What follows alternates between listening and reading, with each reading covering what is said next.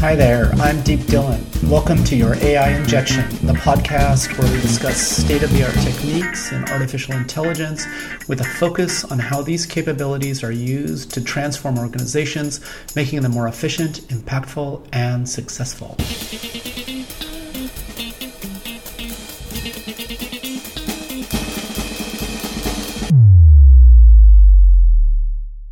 Welcome back to your AI Injection. This week, we're speaking with Anoop Joshi. Anoop teaches the application of LiDAR technology, satellite imagery, and field data to map and monitor carbon stocks in forests. Can't wait to talk with him and understand more about how satellite imagery and LiDAR is used in carbon accounting. Hi, Anoop. Thanks so much for being here. So to kick us off, tell us about the Greenhouse Gas Management Institute and your role there.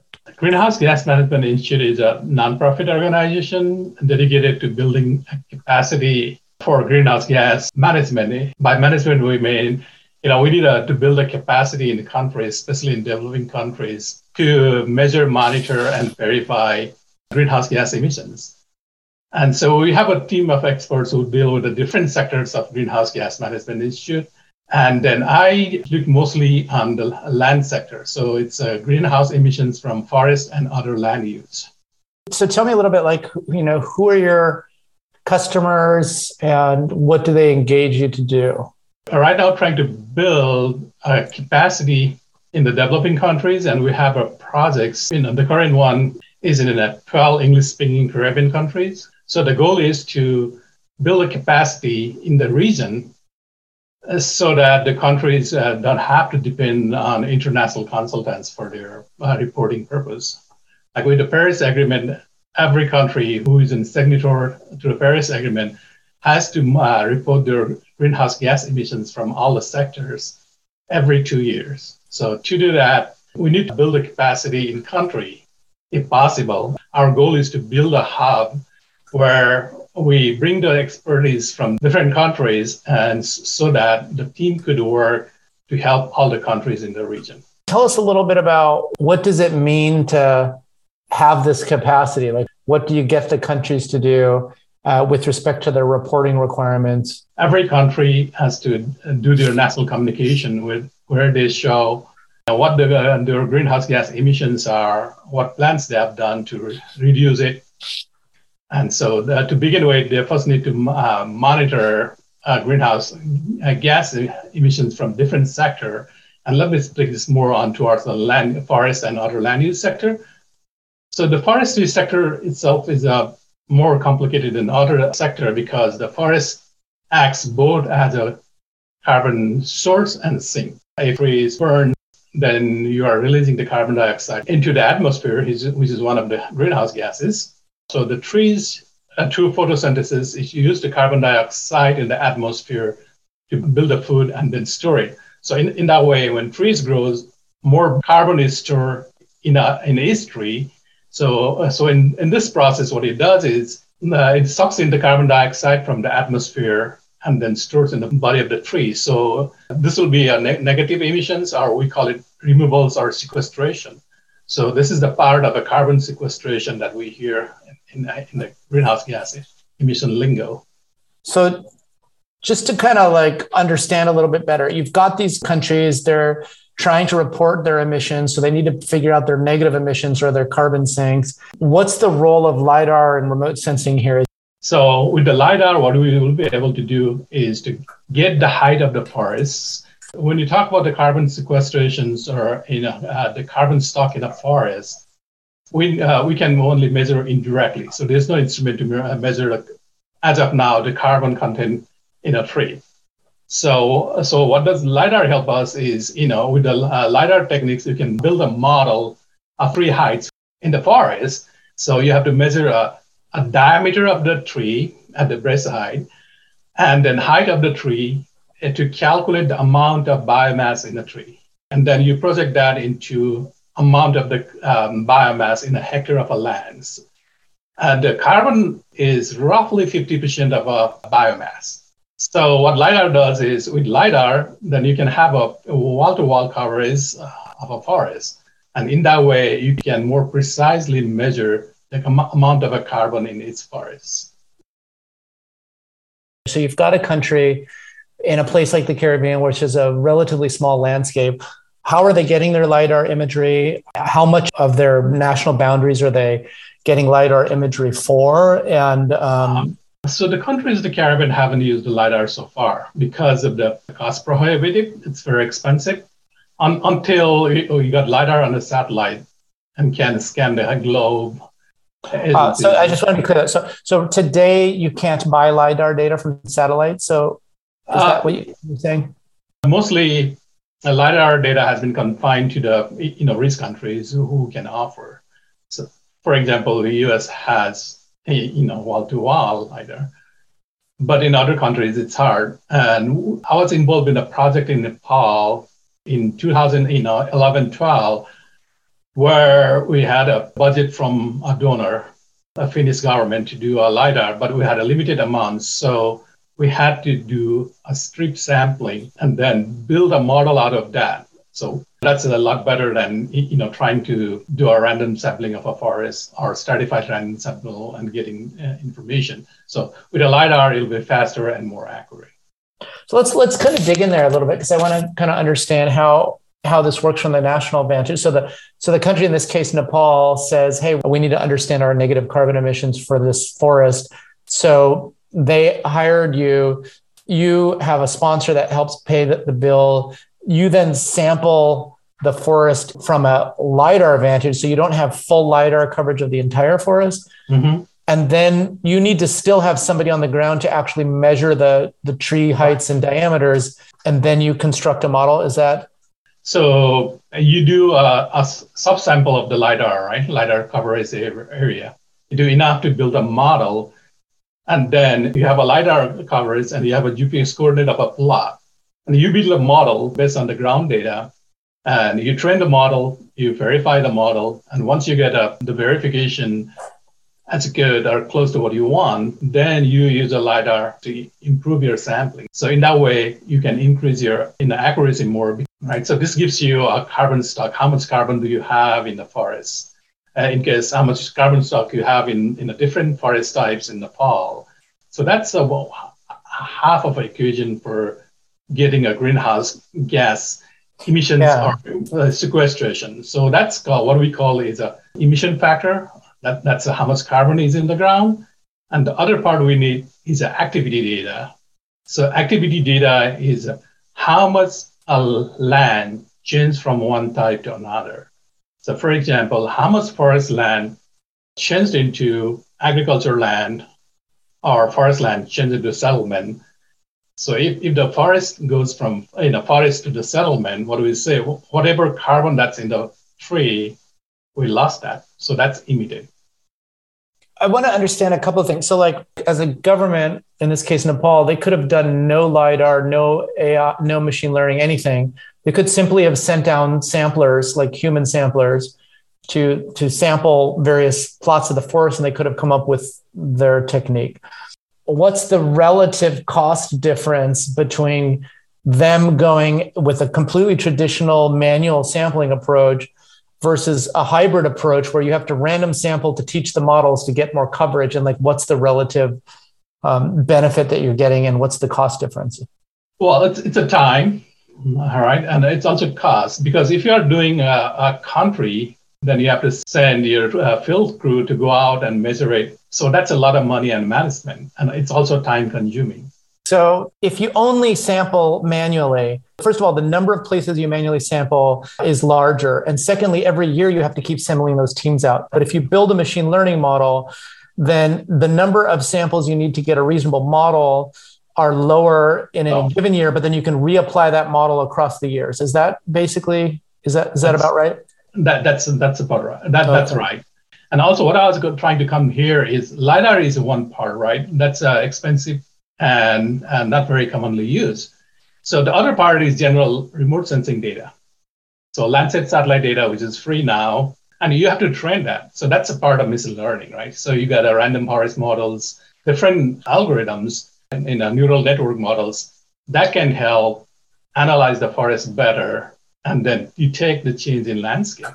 So how much forest is lost, forest can turn from forest land into grassland or cropland to settlement. Yeah. So here the machine learning or AI comes in effect.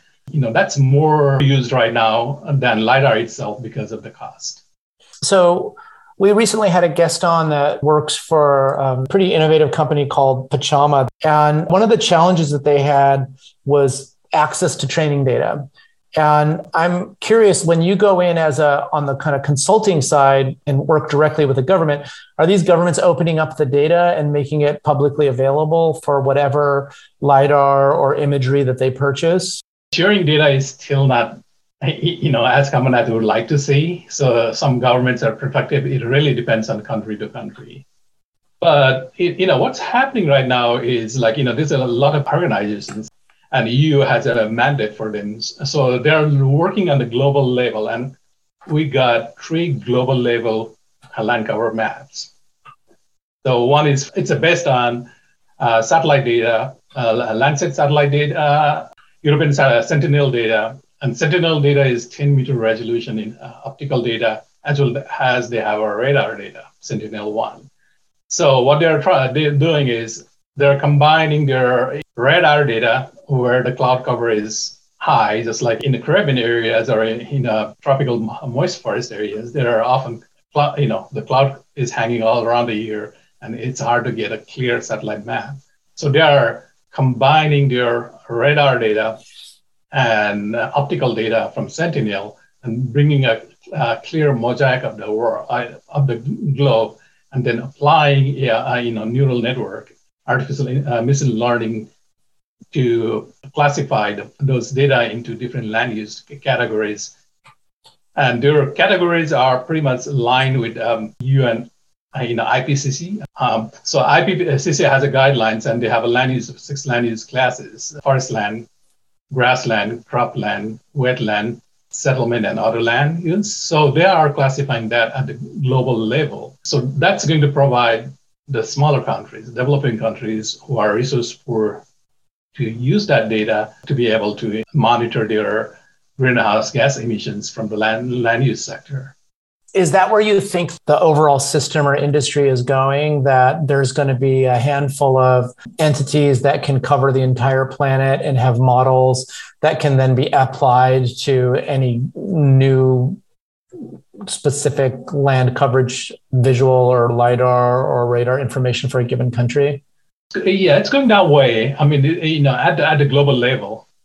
But then again, global level data, and if you want really country level and even down, if you want a project level data, you need a more accuracy and more in a higher resolution. And I think that's where the private companies are coming.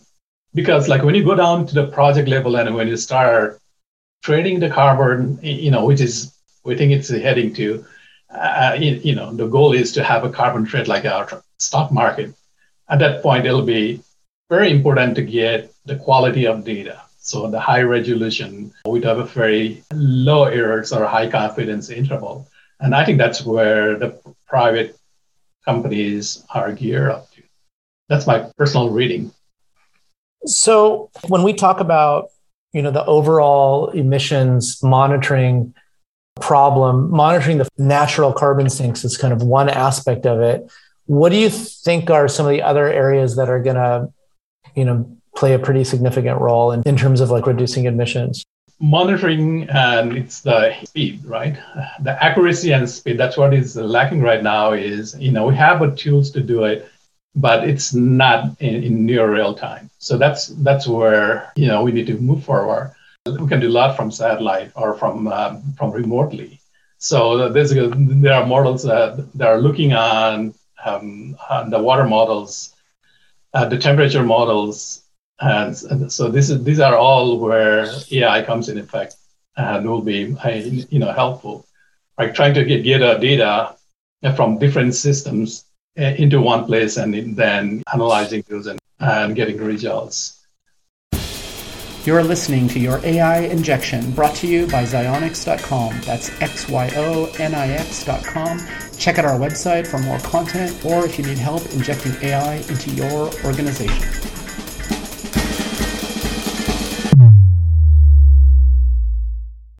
So let's fast forward a few years. Let's say we've got this system that you're describing that has the accuracy and speed to measure consistently.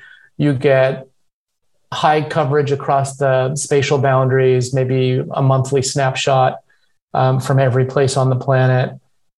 And now you've got good accounting of forests growing and contracting. How do you get from that to carbon credit purchases that incentivize an individual farmer ultimately, or landowner or whatever, from not cutting down a tree so that they actually presumably get a check? Where you have projects where they can sell their carbon credits. So this with the data, you can go back to the specifically explicit areas, right? In the project area, and with the data from data showing that what is happening there, forest is growing or it's been cut down. So how it's growing, and if it's keep on growing, and then it'll tell you how much carbon is sequestered per year in that area. And based on that, the projects would be paid, or you'll get the carbon credits, or you'll have, if your project area is 1,000 hectares and you have the carbon stock of 100 tons per hectare, then you have total carbon stock of that times the area. And if you're showing that if your project area from the satellite image is remaining same, it's growing, so it's not cut down. So what you do is the trees keep on growing, and as they grow on, they add X amount of carbon to the forest. So you are seeing how much carbon is adding onto that, and that will be your carbon credits. How do you model risk into this equation? So, if I have two forests, one that's sitting, on the boundary in the Amazon and has a high risk and exposure to being cut down next year, versus some other forest that's maybe sitting in a wealthy part of a Western nation that has a lower probability of being cut down, how does that get priced into the carbon? You have to build a model to project it, right? I think you need to get in your socioeconomic status, like what's the likelihood of cut down, and also you have to think about the natural causes, right? So what is the chance of a forest fire, or what's the chances of disease getting in the forest and killing the forest? We need to account for those scenarios and build a scenario-based models and build in enough cushion so that you can mitigate risk. So how far are we away from a world where that farmer on the edge of the Amazon's burn is getting paid? And what exactly needs to happen to close the loop? Because it's not happening. They're burning their forests down, not just there, but all over, for paltry amounts of money that they're getting. They might put up a handful or maybe 20, 30 cows or something. So what's not happening right now, and how many years away are we from them getting a check? Well, I think there are two issues, right? And I mean, like from the scientific point of view, science is advancing and more tools are coming up for us to able to measure and monitor. But then there's a other side, is the government. Somebody has to build the rules and enforce it, because scientists we can build our models, predict this and tell them what's going to happen, but we don't have authorities to implement it. If the governments don't have a plan to enforce it, and there's a lot of illegal things going on, illegal logging, illegal burning. So there needs to be a reinforcement, and there needs to be a legal policy framework that's going to dictate what happens on the ground, right? So am I to take away that this is just not going to happen because governments are just not going to do it, even if we get the science right? No, I think governments are going to do it, as long as there's a public pressure, right? So with the tools right now, like, Global Forest Watch, where they are showing that the governments are saying, no, we don't have any deforestation, no, we haven't cut down the forest. But the data is showing the forest is going down. So when you can bring those and keep in the table, you have a better chance of arguing and convincing them. Or in other way, putting a pressure on top. For example, a government says, we haven't, our forest is intact. We haven't cut down or nothing's happening here. But if you can show the satellite data from two periods where it's burned or it's cut down and bring the other actors, general public, right, media, and then that'll be another way of forcing the governments to get the work done. So are you seeing that happening today with the work you've done and the governments you are working with? If you look to the Brazil, they have a very good system of monitoring and then pressuring the government. Their forest deforestation rate is gone down. But again, when there's a government changes, there is always risk of getting the regulations reversed. But what we have is these tools where we can put a pressure. And then I think the pressure as well as other thing is education, right? So we need to make a general public understand what's going on. So if we have a data and through now social media or through the websites, if you can show the people on the ground what's happening, I think there's a better chance of the people who are in the conservation field or who are in the advocacy field to bring this up and the pressure the governments to get the things done right. Aren't we way beyond all of that? Even if we decrease the rate of deforestation, we're still going to exceed 1.5 degrees Celsius. Why are we still talking about decreasing deforestation when we should really be talking about massive areas of land being reforested? And why are we talking about activists and putting pressure instead of just writing checks? Well, I think, this, the question is, where is the money coming from, right? So somebody has to give the money. And if it's coming from governments, then do the government have a will to pay for that and a mechanism to go out into farmers' hands? Well, but we know so many companies that are trying to buy high quality carbon credits. And there's not actually a lot of high quality carbon credits out there. So why don't we start there? We don't have to have political fights to have Microsoft buy quality carbon credits. We just need the mechanics in place so that they can swipe their corporate card and have the money flow. That sounds good. But the problem here is the forest, most of the place is not owned by a farmer, right? So still the large amount of forest is owned by governments. I have another paper that we're working on, or we look to how much forest is left in the globe, terrestrial ecosystems. And our estimate is we still have about 50% forest left that's not under agriculture or other human use. And out of that, significant portion of that is indigenous people's land.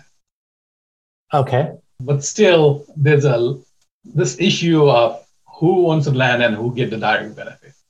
So mostly it's controlled by the governments, and that's having been one of the sticky points. Aren't governments just as likely to change their behavior if they get more money in their pocket? Okay, so that's another mechanism that's having some issues here. Indigenous people, they are using it, but they don't have titles.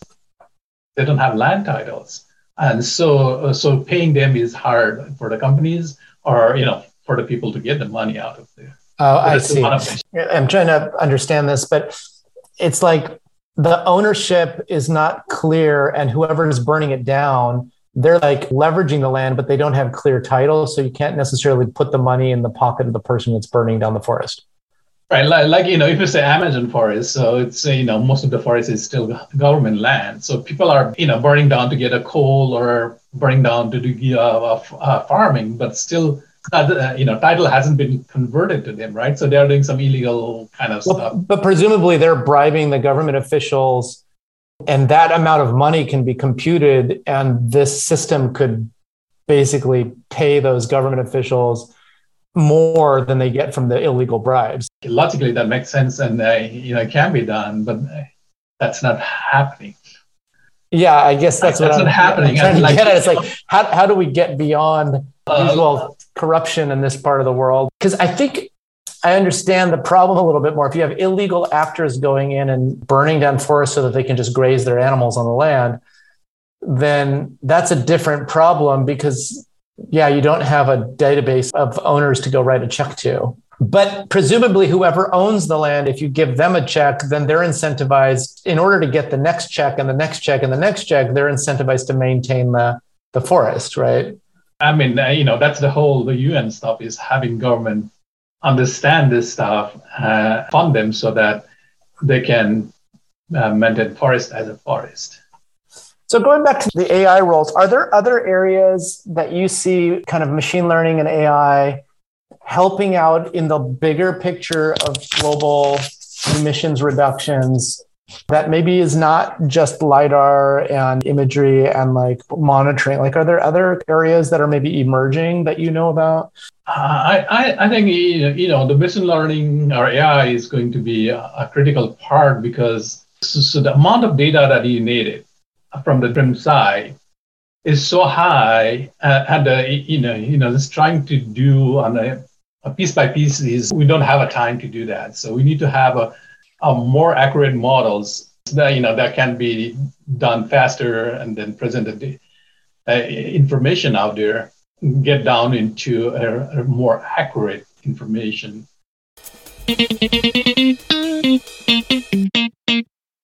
What can you say as just somebody who's on the ground, talking to these governments, working with the state all the time?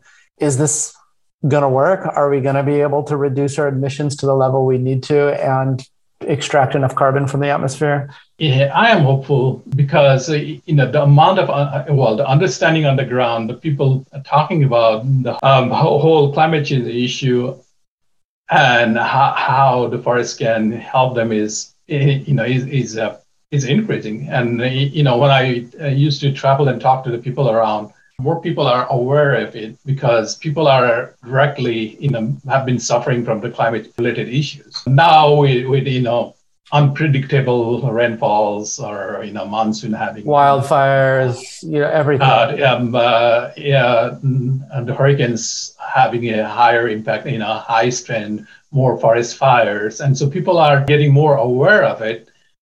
And then other side is the corporate world, right? That's another driving force. When public and corporate starts paying attention to it, now with more information, they are looking at the corporates are looking through their supply chains and seeing how, are their supply chains clean, or is the forest has been cut, oil palm supplies are sustainable. So there's a hope, and so we are running out of time, but I have a positive attitude. So, it won't be easy, but I think we are moving in the direction, but we need to get more speed. So, Anup, tell us a little bit about your teaching and how it ties into carbon sequestration and AI. So I do teaching at the University of Minnesota. I do research on the side. So what we do is we are looking at the effect of climate change, not only in terms of greenhouse gas emissions, but also how it's affecting the biodiversity. So the biodiversity, another aspect of it, how climate change, like say in the case of vegetation, how vegetations are changing. Changing with it, and with the change of vegetation, it's going to affect biodiversity or even the animals, right? And so what we're seeing here in Minnesota is there's more wildlife diseases is related to the climate change. Like we used to have a very, very cold winters. And now we are having those lesser number of those per year, and then we are having like emerald ash borer on the trees. That's a pest and killing the trees. And we are also seeing, as it is getting more warmer, the vegetation in the colder climates are moving north, slightly north. So that's the one point that climate change is having effect. And what we're trying to do is trying to bring all the more resources to the students so they can use, Google Earth Engine platform, or where they have a free satellite data, and collaborate and look at more spatially explicit way of seeing how the vegetations are changing in a landscape based on climatic parameters like temperature, rainfall, and looking at those. Got it. So one of the things you mentioned was the importance of biodiversity, and it got me thinking. If we're talking about like carbon markets where you can buy offsets, how do you think about like the role of pricing in biodiversity into those credits? Is that how we should think about it? Absolutely. Our team, what we're looking to is, it's not only the carbon credits, but the quality of the carbon credits. So we want to bring in the biodiversity component of it. So if you have a forest land that has higher biodiversity, let's say, so you have a forest that has tigers in it. Mm-hmm. And to have a tigers in it, you need to have enough prey. So you need more deer in it. So in a variety of animals. So if you come up with a metric so that put an additional value added to the wildlife or biodiversity component on the top of a carbon. So in that way, you as an individual want to invest your money. You might want to buy carbon stocks or carbon credits in an area where there's high biodiversity, because what you'll be doing in turn is you'll be supporting biodiversity and also maintaining greenhouse gas emissions. So we need to integrate this so that you can, just like you're in the stock market, so you can have a higher price of your carbon in an area where it has high biodiversity. Yeah, and I could also even see an argument for not caring about biodiversity for some percentage of your portfolio with respect to a carbon offset. So like there's a company that basically grows a bunch of vegetation and turns it into an oil and injects it underground. There's no biodiversity benefit, but at least I know for sure that this much carbon got taken out of the atmosphere. So people may choose to put their money into different types of credits and maybe allocate them in different ways. It feels like priority one is don't exceed 1.5 degrees Celsius or really bad things happen, including biodiversity loss. Cool. And then priority two is like all of the other decisions that get us there. Would you agree with that? Or do you think there's like a different way to look at it? Well, I mean, like if you don't think of a forest and you think about monoculture, if you don't think about biodiversity, those forests are more prone to risk from diseases. Sure. So if you want to do a risk assessment of your forest, then what you're investing for your carbon, then I think the biodiversity comes into the equation. So if you grow a bunch of crops and then burn them, then clearly you didn't sequester any carbon other than the duration the crops were alive. Right. But if you take those crops and turn them into some kind of oil and inject it deep underground, then you've sequestered carbon. We need to look at that on what's the efficiency of it, right? And then how much carbon. If you're talking about offset market, you're buying an X ton of a carbon. So we need to see how much carbon actually is produced from the agriculture crop and it's injected underground. So you need to go down on not the whole crop or its value, but you need to look at how much carbon is injected underground. I think that's right. And there's other techniques. I wanted to ask you about another, there's a lot of mechanical systems being pursued right now. And there's a Gates-backed company in Vancouver that has these big machines that basically try to pull carbon out of the air and sequester them in the form of some kind of fuels or things to be buried. I was curious what your thoughts are around the efficiencies in those kinds of mechanical approaches. And the theory looks good, but what's the practical and what efficiency is that needs to be seen. So right now, the best option I see is like planting more trees or not cutting down what's there. In a way, I sometimes worry that in a way it gives up also for general public, like, you'll be able to suck the carbon from the air efficiently without so that we can keep on burning, we can keep on, driving monster trucks. There are those new techniques coming, and then, unless they become a viable commercial option, still we cannot count on them right now. I mean, if you don't explore, then you're not going anywhere. So there should be research and development for these projects, and we should encourage them to get it. But unless they can prove it on a commercial scale, it can be done. So far, I think it's, in my book, it's on a lower priority right now because it's still in the academic stage where people are trying. We know forests sequester carbon. There's no Right. There's no question whatsoever there. So right. And then and even and also the biggest thing is to maintain the forest that's already a forest, like the Amazon forest or the mature forest, because this some of those trees are like over 100 years old, so they have a lot of carbon sequestration. And once those have been destroyed, it's going to take a long time to get that carbon restocked. Yeah. Well, thanks so much for coming on, Anoop. It's been very enlightening to hear your words.